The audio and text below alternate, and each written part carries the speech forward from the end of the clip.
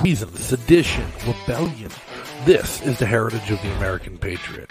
Those revolutionaries who stood on principle to fight against tyranny no matter the cost. And that spirit lives strong today in the activists and freedom fighters who fight against the authoritarian state.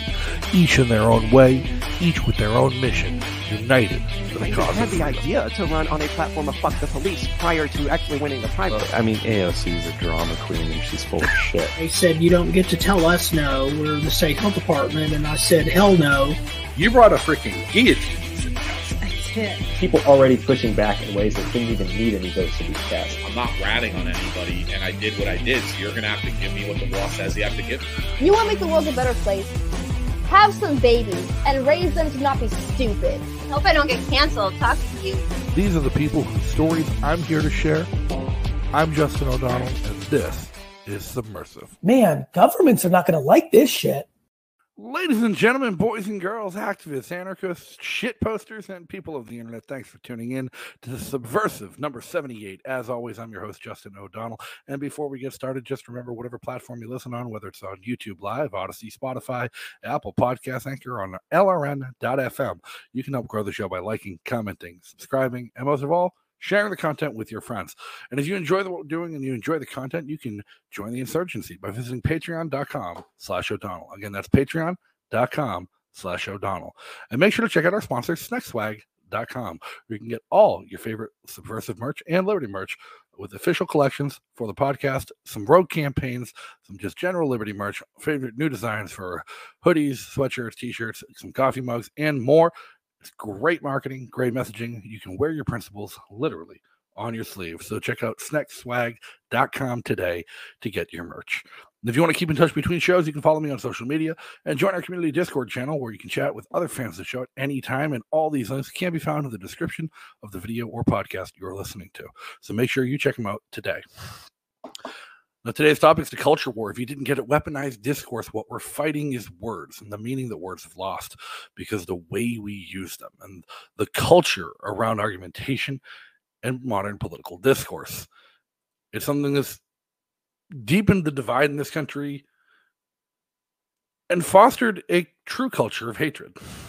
But before we bring on our guest and dive into that, we have one special message from a special sponsor, the Progressive Left.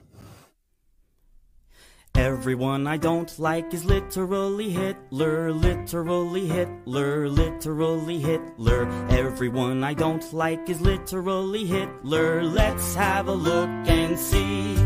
You got Donald Trump, PewDiePie, and Pepe the Frog. Hand signs, free speech, follow Godwin's law. Pro-life conservatives, grammar police, white men, YouTubers, people who eat meat. Yeah, everyone I don't like is literally Hitler. Everyone except for me. Everyone I hate is a literal Nazi, literal Nazi, literal Nazi. Everyone I hate is a literal Nazi. Let's have a look and see. Jordan Peterson, Nazi. Gamergate, Nazi. Feminists, Nazi. Shakespeare plays, Nazi. Barack Obama, Nazi. George W. Bush, Nazi. Bill Clinton, Nazi. Ronald Reagan, Nazi. Yeah, everyone I hate is a literal Nazi. Everyone except for me. Everything I don't like is literally Hitler, literally Hitler, literally Hitler. Everything I don't like is literally Hitler. Let's have a look and see. Comic books, Hitler. Comedians, Hitler. Capitalism, Hitler. Socialism, Hitler. Criticism, Hitler. Men's rights activism, Hitler. Sexual dimorphism, Hitler. Facts, Hitler. Donald Duck, Hitler. Manspreading, Hitler. Babies, Hitler. 4chan, Hitler. Science, Hitler. Gun control, Hitler. Statistics, Hitler. Milk, Hitler. Yeah, everyone I don't like is literally Hitler. Everyone except for me. Everyone except for me.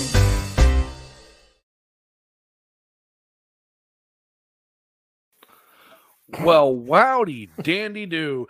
Everybody, please give a warm welcome to the show, the one, the only naturalist capitalist, Reed Coverdale, freshly back to New Hampshire from his stint out west as a trucker, living home, living free, and here to talk about the culture war. How you doing, Reed? I'm doing well, Justin. It's good to be back at Subversive. Always good to be on the show. It's great to have you. It's a conversation that I think will be really interesting to have with you tonight, and I wanted to ask you to do because, well, most of it's taking place on Twitter, which you're banned from. That's true. And so your only exposure to it's third-hand screenshots and other people bitching and moaning about it because you don't have other accounts subverting a ban. True. Totally, yeah. But no, what has been your wisdom? Because you're someone who has kind of become a defining force in libertarian culture, in the liberty movement in the last 2 years.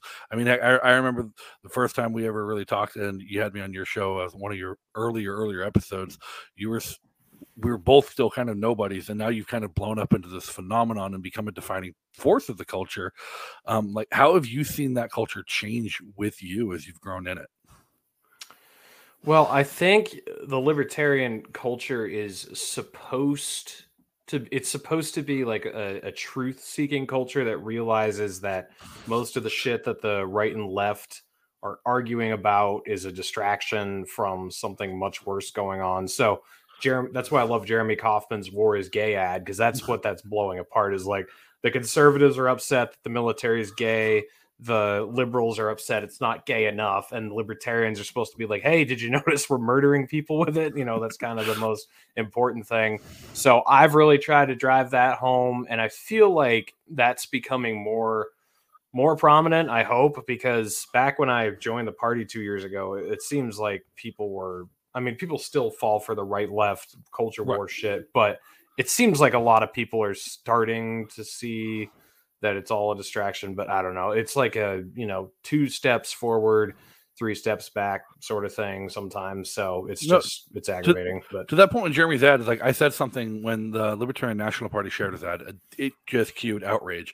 None from the left, none from the right. It was libertarians that were pissed, or self-identifying libertarians that were pissed and upset and offended by the just notion that Jeremy could take that kind of a shot at the sacred cow of the LGBTQ community. But like, I had posted, I'm like, the very reason that some of you don't get this ad is why it's important. Right. Yeah. And it's like, I mean, it's not a shot at the LGBTQ plus LMNOP community, actually. It's a shot at how stupid people are that they think that the military industrial complex cares about, progressive values or whatever. They don't give a fuck about those. They're just they're just the latest fad that they can latch onto to gain cultural complacency or acceptance. So they don't care about you except in the month of June. That's exactly the reality of it. And like I drive by BAE Systems labs every single morning on my way to work, and every single morning it still blows my mind that this major defense contractor is flying a Ukrainian flag outside of their headquarters. they'll do whatever they need to get attention and to get acceptance from the culture and the community. They don't care. There was a joke. I remember myself and AJ Olding joked once. We wanted to put up some little free libraries in Nashua, but we couldn't get permission from the city. And we joked, if we just put one up and put a placard on it that said sponsored by BAE, nobody would question it. Yeah, because everyone just assumes that defense contractors have your best interests at heart. Yeah. And they obviously don't, and they'll go both ways too. Like the funny thing is, if you have a memory span of more than just a couple of years, you'll remember back like 20 or 15, 20 years ago when weapons contractors and lots of corporations were kind of more behind the conservative right-wing movement, the more like satanic panic, Christian conservative, if you don't stand with us, you stand with the terrorists. And then they started realizing that was running out of political capital because people were sick of it. So like, okay, we'll do the Black Lives Matter, trans rights or human rights, whatever. And people don't think they can switch again. Like they could just fucking switch to something else once, because this is running out of political capital, in my opinion. I think people are getting kind of sick of it. So they'll do something else next, and they don't care. They'll just morph with the social tides. You know, they're chameleons for gaining influence. Is it running out of political capital, or is it the people that it's valuable to running out of political power? Both. Like, I think you know, some of this stuff like ESG keeps things artificially beyond their natural expiration date, but to a large degree, I think you see the culture swing happen when the normies get sick of something. So, you know, the fringes of whatever side will be pushing their culture war as hard as they can. But then once the normies finally get fed up, it goes away. So like with COVID, you know, there was some shit that was unnaturally keeping that beyond what its expiration point should have been. But at the end of the day, it was really when people were just like, fuck this, we're done with this, we're not doing this anymore, that it kind of evaporated. So well, whether people got sick of seeing their Snapchat stories from their friends in Florida. Exactly. Yeah. So I mean, I think it's both. It's you have people lose their power and their relevancy once the normies get sick of them for the most part. Now, you said something about like realizing that the whole culture war thing is bullshit and the right left culture war is bullshit. And I'm not so necessarily convinced that it is bullshit. I'm not necessarily convinced that there isn't a true down the middle kind of right left cultural war happening right now, trying to like fight over the heart and soul of American culture and what it is and should be. And it's really not being tugged in either direction, but it's really just widening that gap between the two of them in the middle. And that can lead to catastrophic consequences down the road, or great consequences like the balkanization of North America. But that's just getting my hopes up. Right. And I think a lot of libertarians did recognize this and did see this as a problem, and did see the Libertarian Party and the Liberty Movement not engaging in the culture war at all was just leaving us behind. Right. And the risk running is, well, how do you pick a side between two shitty sides if you're going to engage at all? You can't just run down the middle, because we've done 50 years of running down the middle and it's accomplished nothing. And the reality is running down the middle sucks, because now you're just trying to placate to two shitty sides. Yeah, well, I think that, you know, it's not necessarily running down the middle. It's just putting out the stupidity of something from either side. So, like, I mean, in some ads that are coming up on Jeremy's campaign, we kind of do that on both sides, like just point out just the ridiculousness of the way each side thinks. So I think the left is right about a couple things and the right is correct about a couple things. But the right will just die on the hill of, like, you know, men shouldn't be competing on the women's swim team. And to me, that's just like such a no duh, no shit, like no fucking crap, dude thing.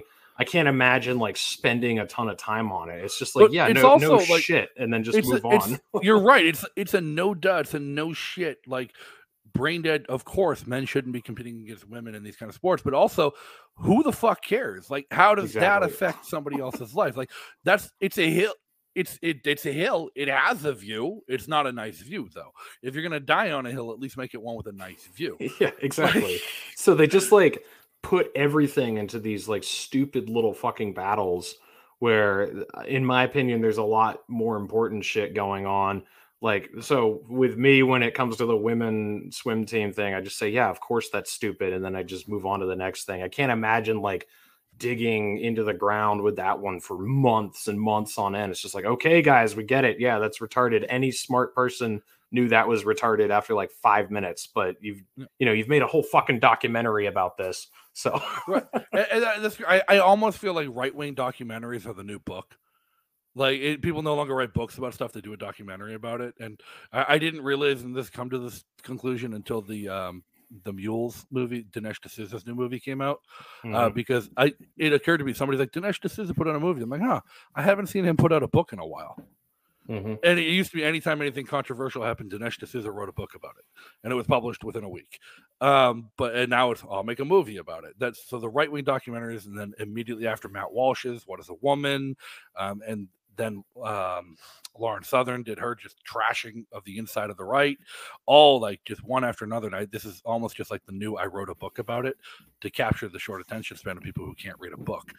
And I feel like this is the first time the right has really taken a step towards trying to engage in the culture war where it matters, like media, instead of in political discourse and political speech, because politics is and always will be downstream from culture.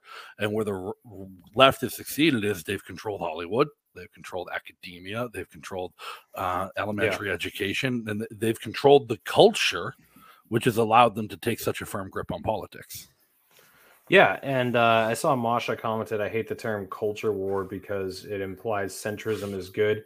And I think we dismantled that a little bit with the last comment we just had. But I just wanted to say that I think, you know, the right needs the left in order to make a documentary about like what is a woman, you know, or like to dig into the ground for months and months and months about how men shouldn't be competing on the women's swim team. Like to any like sane person, those are things you can figure out in 5 seconds. And so now the conservative position becomes like this no duh position on something that is just retarded that people will spend months and months and months arguing over. Where I feel like the libertarians should be like, hey guys, like while you're arguing about this stupid fucking thing that really doesn't matter, this is going on and this is what they're really trying to do. So it's more about like elevating people's awareness about the battles that are actually going on, because I think that's it. It's the battles that are actually going on. Because I caught myself after a long time of trying to run down the middle and fight and trying to engage in both sides of the culture war, when the left is like, trans people deserve to compete in women's sports, and the right's like, women's sports are women's sports. And I'm like, why don't we let the independent sports federations decide their own rules? I'm like, that's the libertarian position. The reality is nobody gives a shit about the libertarian position. The reality is it's a stupid argument that nobody needs to be having. Right. Yeah, exactly. So I just like don't even bother getting bogged down in it. It's like there's this saying that I used to go by that stupid people, you shouldn't argue with stupid people because stupid people bring you down to their level and then they beat you with experience. So like what's his name there doing the prove me wrong, or Steven Crowder, when he goes and like sits down with a college student, talks to them for like 3 hours about, you know, being non-binary gender. Like, I'm just not interested in that conversation at all. It's just not, it doesn't evoke any emotion or any, you know, any amount of ferocity for me. I just don't care. It's just such a dumb conversation. It's also a genre of clickbait. It's also an incredible genre of clickbait when it comes to how the media is presented, because Steven Crowder probably sits there for 12 to 16 hours having conversations with 100 people and then cherry picks the 5 or 6 that make him look the best to publish. I also love, like, you know, the Ben Shapiro videos, like Ben Shapiro destroys 13-year-old trans, queer, gender neutral, blah, you know, there's like 11 freaking adjectives with pink hair, and, you know, in debate or whatever. It's like, oh, wow, dude, why don't you go like debate someone who actually knows what they're talking about, who is just a complete moron. But right, and that Ben Shapiro would never debate somebody on his own level, because why would you? Like, if you're in a position of making content, why would you go and punch to the side when you can punch down and keep getting clicks and continue the grift? And I'll get back to that, the continuing the grift thing, because I think a lot of what the culture war has become is just a grift. A lot of what people on both sides are doing is just monetizing their own hatred, monetizing their own haters, to reinvigorate their base, to support themselves financially, not to make a difference. And that's on the right and the left, and even in libertarian circles, where people aren't making a difference. They're just cashing a check at the end of the day. Hit that Patreon button. No, that's totally what it is. Like, I mean, and but they do it on both sides. Like, the January 6th is the most impressive culture war thing to me that has lived as long as it has. Like, I don't know if I'm more impressed with like keeping January 6th alive or rebooting Star Wars like 8 million times. Like, I don't, like, that is the most amazing, impressive grift I've ever seen. I mean, I hate the fact that it's still being resuscitated, but I do stand in awe at, you know, how long it's been artificially kept alive. Well, it's just a byproduct. So the congressional hearings on January 6th is just a symptom, I think, of the culture of what has become of the U.S. Congress. Because, like, I think it was Thomas Massey who posted once. I forget exactly if it was him or somebody else, but that it had been like 10 years since anybody's offered an amendment on the floor of Congress. They haven't been allowed to debate a bill in forever. It's probably Justin Amash. He's talked about that a ton. But like Nancy Pelosi, Mitch McConnell, whether it's Republicans in charge or Democrats in charge, it doesn't matter. The Speaker of the House and the bureaucrats and House staff actually run the House. The congressmen, their whole job is to sit on committees, do investigations, and fundraise. And they fundraise 4 to 5 days a week full time and do committee hearings 1 day a week full time. And all of these committee hearings are televised, but there's never a vote. There's never a resolution. There's never a bill or any amendments that come out of them. They just subpoena people to their committees so they can interrogate them on live international television to appease their donors. And that's why you get Alexandria Ocasio-Cortez, who, like, she's not a stupid person. She has degrees from, like, very good university in Boston. And she's not idiotic. And if you've ever actually heard her talk, like when she doesn't realize the cameras are rolling, she is very articulate and smart with what she's saying. And she knows exactly what she's doing. But she'll spout off shit she knows is not true, just to get those donor dollars and make a scene in a committee hearing. Yeah, of course. I mean, I feel like on the left, a lot more people are intentionally evil. And then a lot more people on the right are just stupid. You know, like, it's kind of funny because we have been taught that the opposite is true, that the left are well-meaning. They're just, like, not well-read. And, like, I've never got that opinion. I've always thought, like, in general, the left know exactly what the fuck they're doing. And the right-wingers have just read the Second Amendment and John 3:16, and that's all they know, you know? It's much more God, guns, and Trump. Yeah, exactly. 2024. You laugh, but we have a woman running for Congress here in New Hampshire, and that's her whole platform. So, hey, it could be worse, I guess. But she's like the 25-year-old Marjorie Taylor Greene. It's kind of weird, but it's interesting and fun to watch at the same time. Comment here from JC in the chat. He thinks Corey DeAngelis is doing a good job making school choice legal. And I think Corey DeAngelis is someone you can really highlight as an activist who's engaging in the culture war, but actually doing real meaningful activism. Like Corey DeAngelis spends all of his time traveling the country, testifying to different legislatures, helping legislators craft model legislation, helping Prenda groups in Arizona and Texas set up independent learning systems and helping kids get out of the school system. Corey DeAngelis isn't a grifter. Corey DeAngelis has an actual, like, volume of real life work to support his activism, to support what he publishes. Like, he's the rare exception on either side of these, because somebody working on almost the exact same thing as Corey DeAngelis is James Lindsay. What all James Lindsay does is bitches and cries about woke infiltration of the education system, writes books and tells his cult to give him more money. But he doesn't actually do anything. He educates people. He runs a podcast. He collects information. But what's he actually done? Nothing. He expects other people to do the actual legwork of implementing any of that. But at the same time, he's so autistically in his own head that if you disagree with him, you're the enemy. And that mentality, it's not to him. It's to people on the right, to people on the left, even a lot of libertarians. If you disagree with us, you're the enemy. And that's, I think, where we've gotten so deep into this culture war, the tug of war of the heart and soul of politics in this country, that everyone has been pushed to those extremes. You're the enemy. Mm-hmm. So, everyone's a Nazi. Yeah. On James Lindsay, I do think he actually does do a lot of valuable work. I thought he went at you sideways the other day, and it was hilarious because he was calling you a rhino. You're not even a rhino. You're nothing. You're not even a Republican in name only. So that was kind of funny. But yeah, I mean, a lot of this, the enemy is just the evil bad guys, and I'm just going to continually fundraise off it and just keep making movies about it and keep doing this and that about it.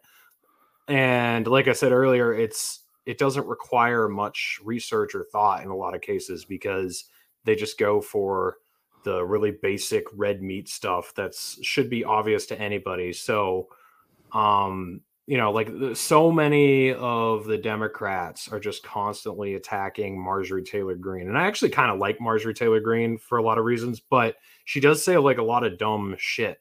And it's Right. like, if that's all you're doing is going after the dumb shit that Marjorie Taylor Greene says, or the right, they're always going after the dumb shit that AOC intentionally says.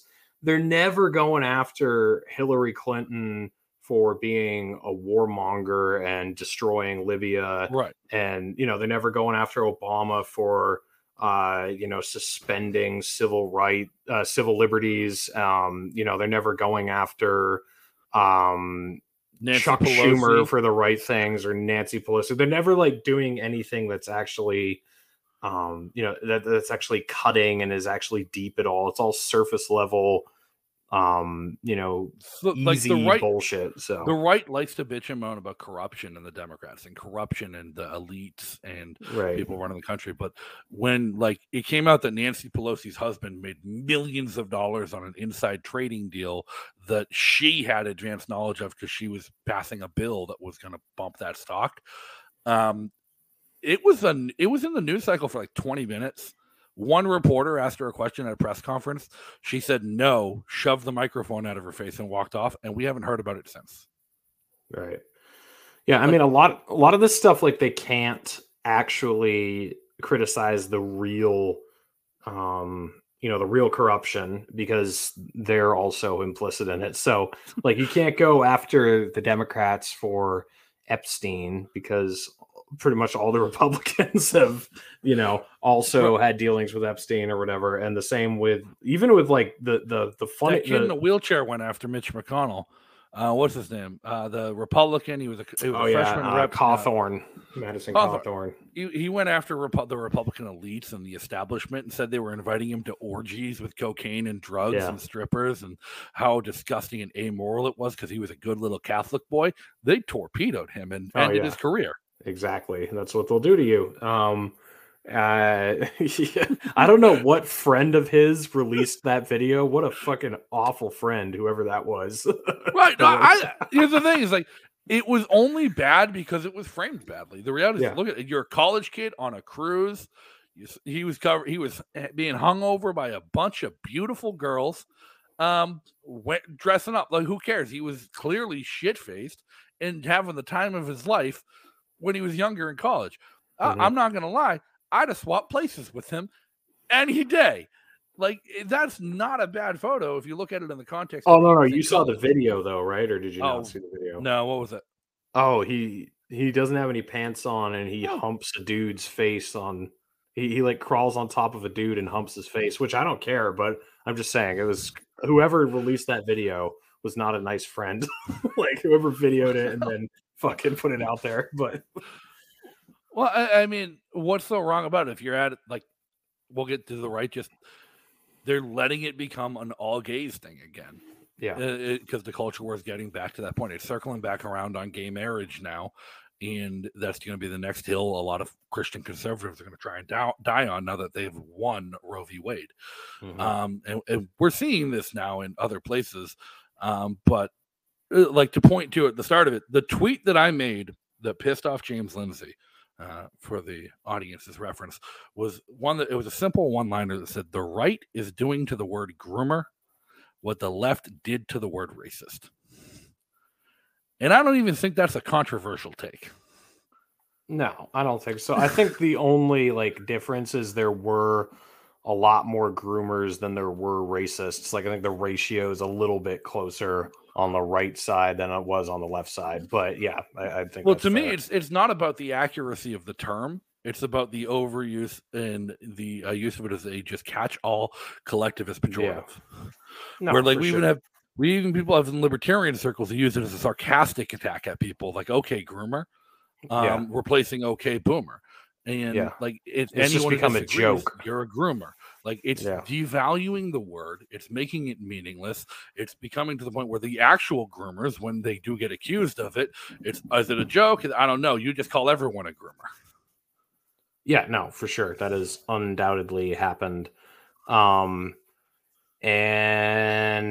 I don't know. I mean, you kind of summed it all up there. Once you devalue the word, when someone's actually doing the verb or the, you know, they could be described with the adjective you've been using. Once you've devalued it, it has no potency anymore.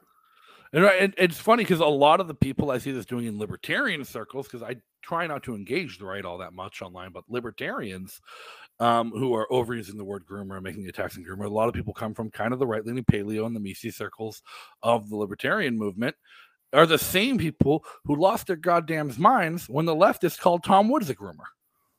Yeah.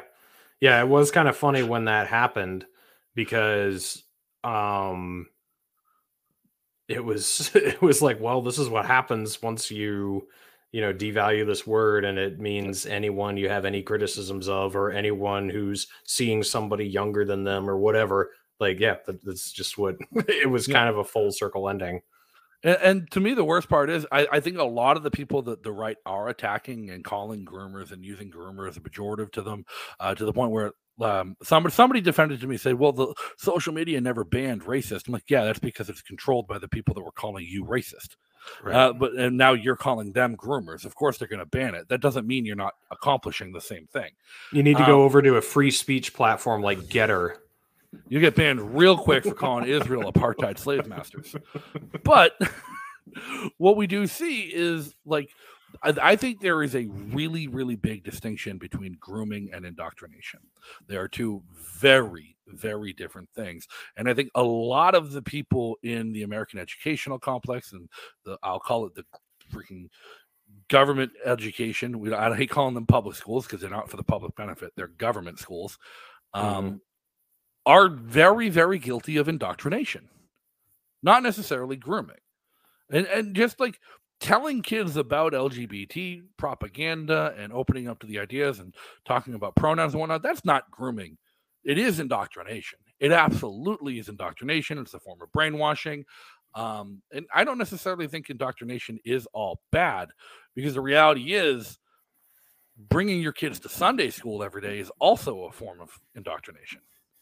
Well, this is where I really realized that I am an anarchist and don't believe in any sort of public or property or, government programs, because in 2021, when, you had parents who were vaccinating their 10-year-olds, you had a lot of people on the right who were saying that is child abuse and you need to take those kids away from their parents. Then you had the exact opposite thing happening, where conservatives would not vaccinate their children, and all the liberals were saying that's child abuse. You need to take those children away from their parents. And like, I don't know. I mean, what do you do with that? Like, you can't make those people live together and live under the same public education system. It's just not going to work. You can't make them live in the same community. You can't make them work in the same economy, almost, because their ethics and their morals are so fundamentally different.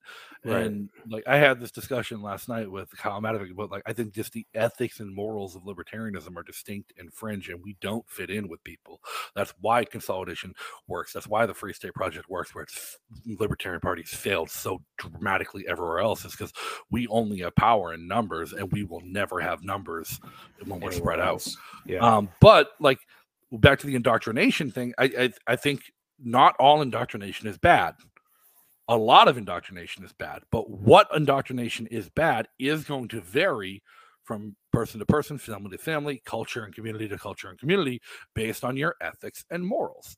And if somebody has fundamentally different ethics and morals than you, like, I would never send my children to Sunday school. I don't want my children to be raised brainwashed into religion. If they become adults and make that decision that they want to explore religion on their own, by all means, that's their right to do so, and they can do so as an educated adult able to make that decision. But brainwashing them as children is something I find detestable. So, like, to me, making kids go to Sunday school and church and raising them to be religious and not letting them critically think it out on their own is a form of indoctrination that I find distasteful and I wouldn't want in my own family and community. But that doesn't necessarily mean that the Christian religious sects that do it are bad. They're just bad by my morals and standards, not by their own. And so, like, it fundamentally comes down to, like, it's not that indoctrination is bad, it's who is exercising the indoctrination of other people. And when the state maintains a monopoly on indoctrination through the government education system, they strip the right of parents to raise their children the way they want to. Yeah, I think I agree with what you're saying, in the purely like philosophical sense that is what we should be aiming for is, getting rid of a public education system because people just have different values and they view different things as evil. I think while we still have a public education system, we can draw a line when it comes to sexual indoctrination.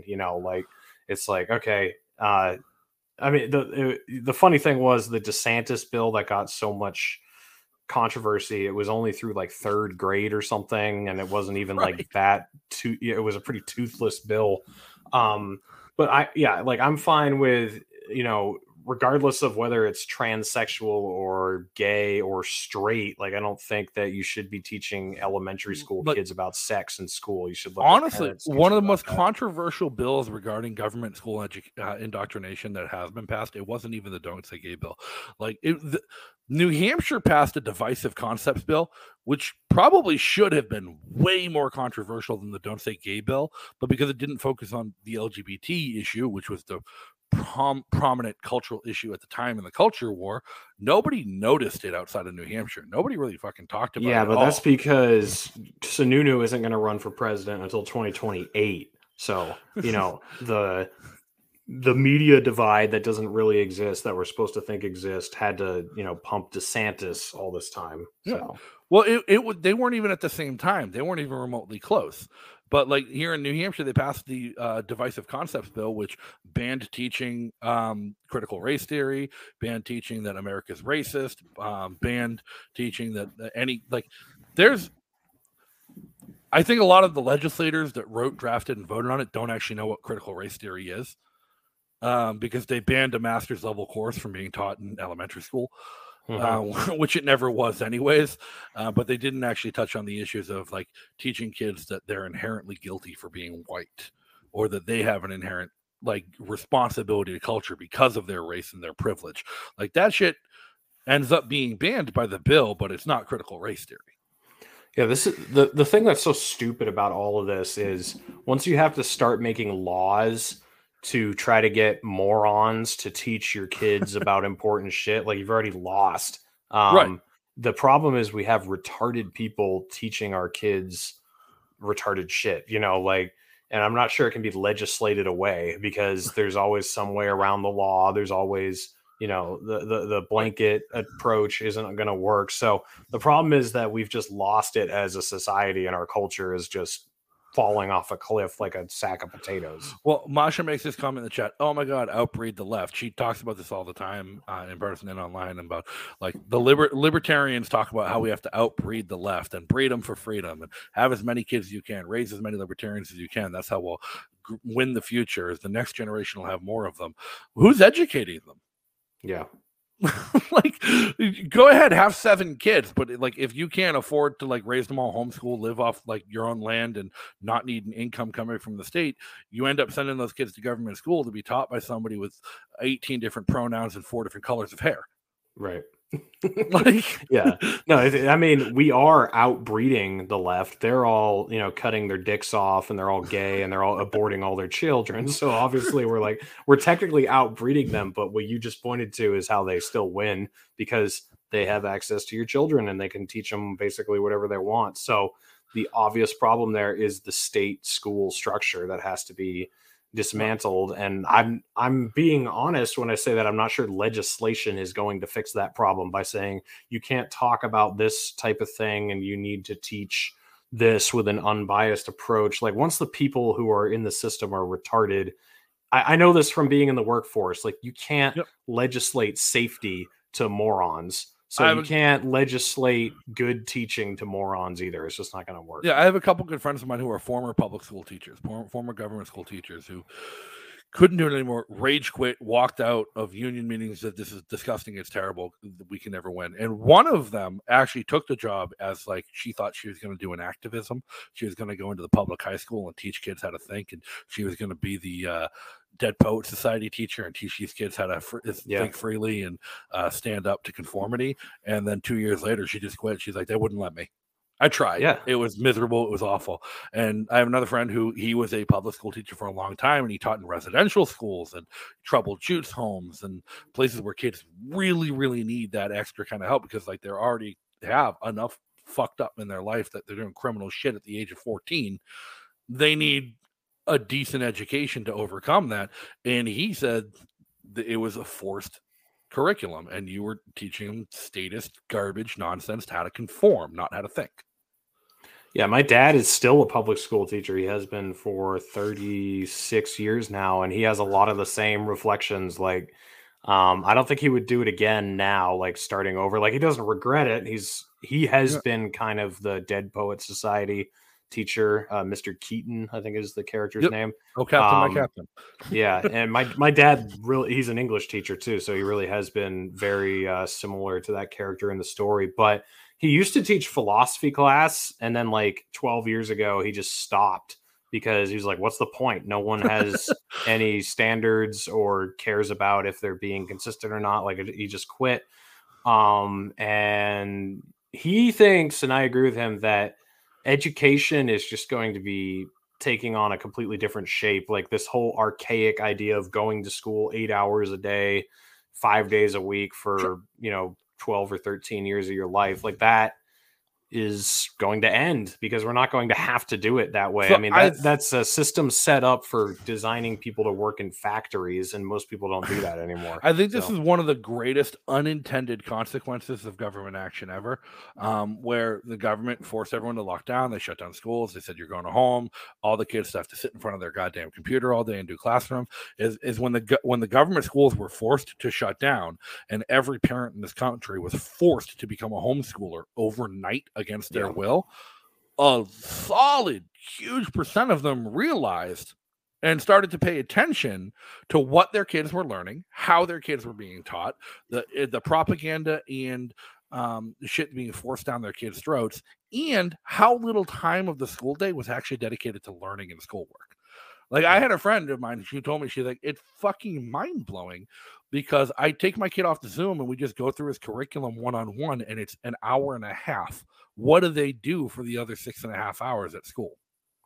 Yeah, even before the lockdowns, when I was working on Tulsi Gabbard's campaign, she had this awful idea about college that we just need to make it free for community colleges for everybody. And I was arguing with some of the other people on her campaign who weren't, because there were a lot of libertarians on that campaign, but a lot of them weren't either. So I was arguing with the non-libertarian ones about free college. And I was like, if anything, we should be turning high school into college. I mean, you don't need to take 4 years of English class anymore. Right. Like, most of that is reading Huckleberry Finn and Tom Sawyer and, these novels that you don't really like have to read anymore necessarily. And knowing all these, histories, like knowing all these dates and everything, there's faster, easier ways to learn this now.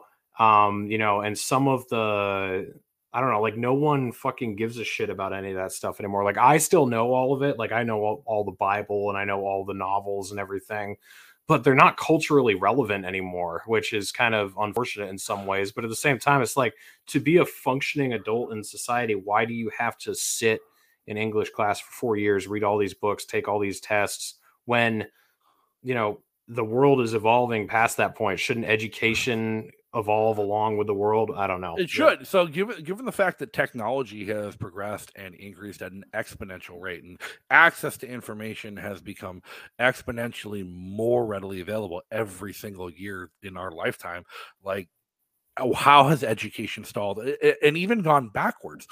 Ian Underwood of Croydon, New Hampshire, he wrote an article. He was published today in the Granite Rock called "What a Free Stater Believes," and it was a response to a New York Times article that was just a hit piece on him and his wife, because the New York Times cares about two libertarians from a small town of 300 people in New Hampshire. Wait, a libertarian had a hit piece written about them? I wonder what that's like. That must be weird. Well, Ian, if you're not familiar with Ian's background and Ian's story, he first kind of got national attention when he went to a town meeting out in Croydon, New Hampshire a few years ago. And in the middle of the winter, this was like the January town meeting, and he said, this is bullshit. We don't need to be spending all this money on a police department. I propose we abolish the police department and strip its budget from the town budget. And it passed, and they fired the cop that night. And the reason the story went national was because the cop left in his underwear because they took his uniform. Yeah, I've heard the story. Yeah, it's great. And so Ian has continuously done shit like that at Croydon town meetings, proposed radical changes, massive budget cuts, libertarian ideals. And this past year, he proposed a measure to cut when the school board gave them a budget, like, this is how much money we need. He's like, no, this is how much you're going to get. Make it work. And gave them less than half of what they asked for. And that caused national outcry. People, he's hurting our kids. He's ruining our schools. He's defunding education, and he's setting our kids back 100 years. His article today, he points out that 30 years ago, or however long ago, when the New Hampshire Supreme Court decided that every school district had to have equal funding per student, and they started subsidizing tax money from rich towns to poor towns to make sure everyone had the same amount of money.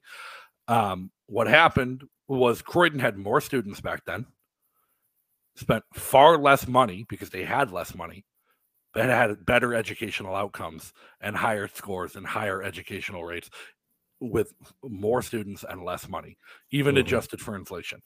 And today, Croydon's budget is more than the richest town in New Hampshire was when that was passed. And they still have horrible educational outcomes for fewer students. So, like, his point is the only way to improve it is to cut the funding, to force the teachers and to force the system to innovate and do something different. So you don't think the solution is more administrative positions and billions more dollars? You don't think that's going to do it?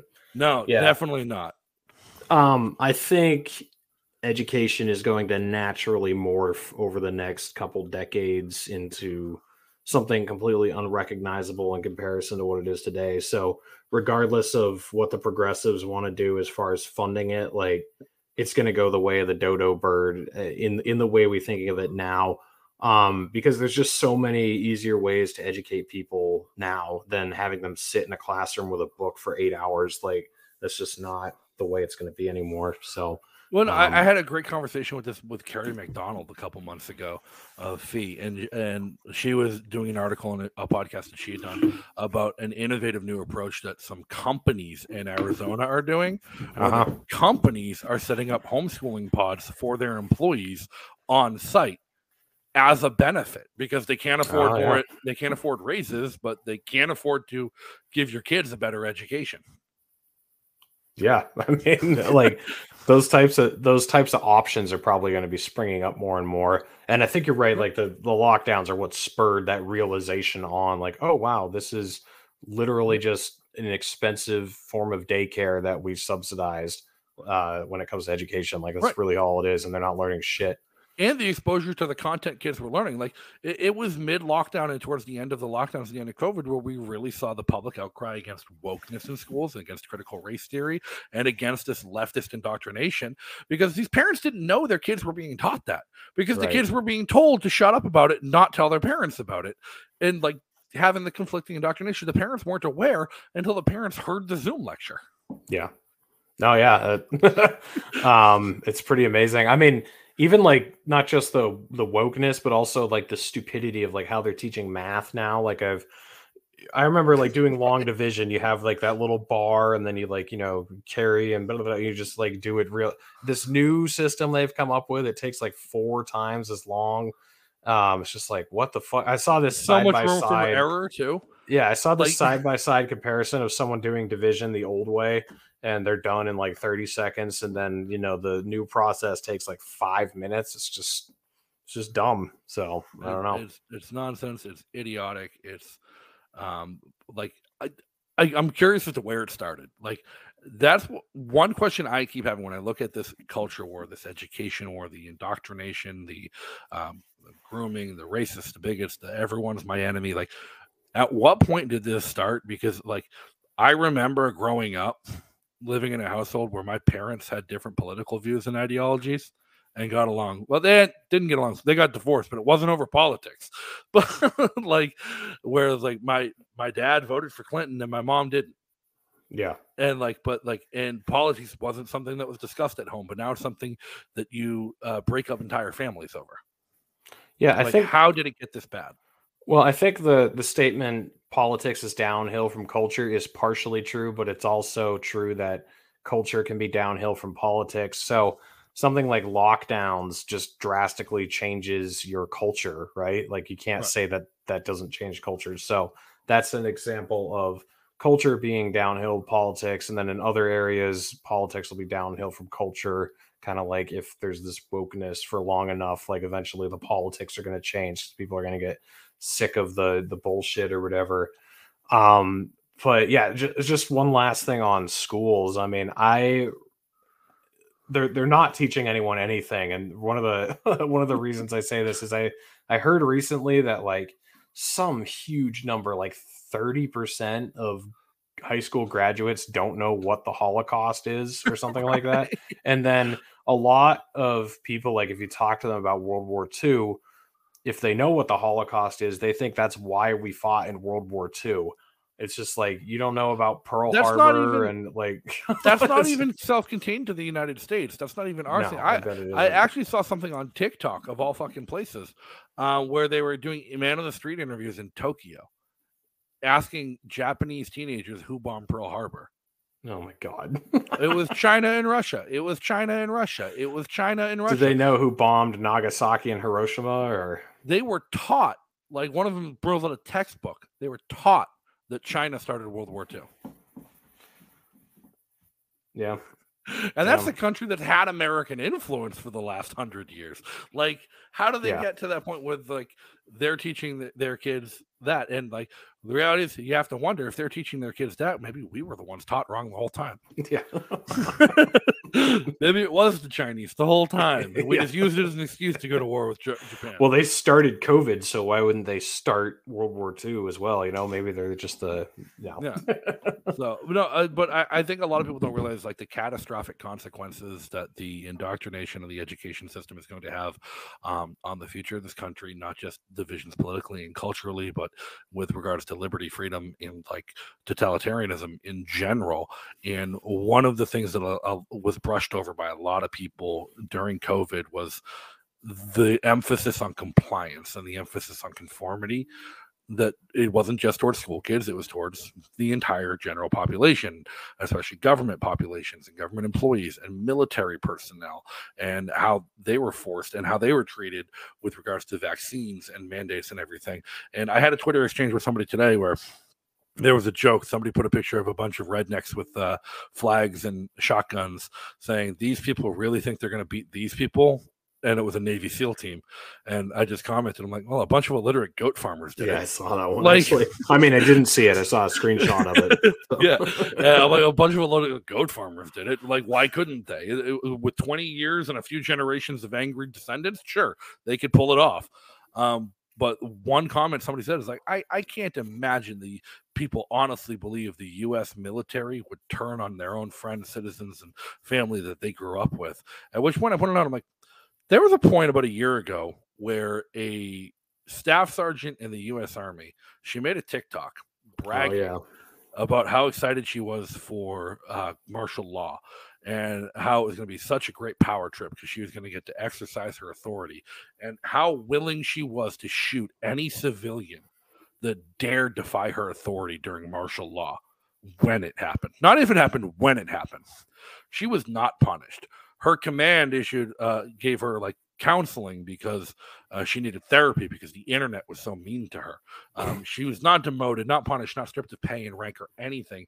Like she was in fact rewarded with like a vacation and leave, not because over those statements. But at the same time, the United States military was busy discharging and removing from service anybody who opposed a mandatory vaccine. Yeah. I mean, the schools don't even have to like teach incorrect history or incorrect science even necessarily. They just have to teach people to not think. They just have to teach people to go along, to get along, and to think the right things, or to not question what you're told. Exactly. Let to somebody else conform with think the rubric or whatever. Yeah, 100%. Yeah, there's very little critical thinking that takes place in schools anymore. And so that the power hungry thrive off of a stupid population.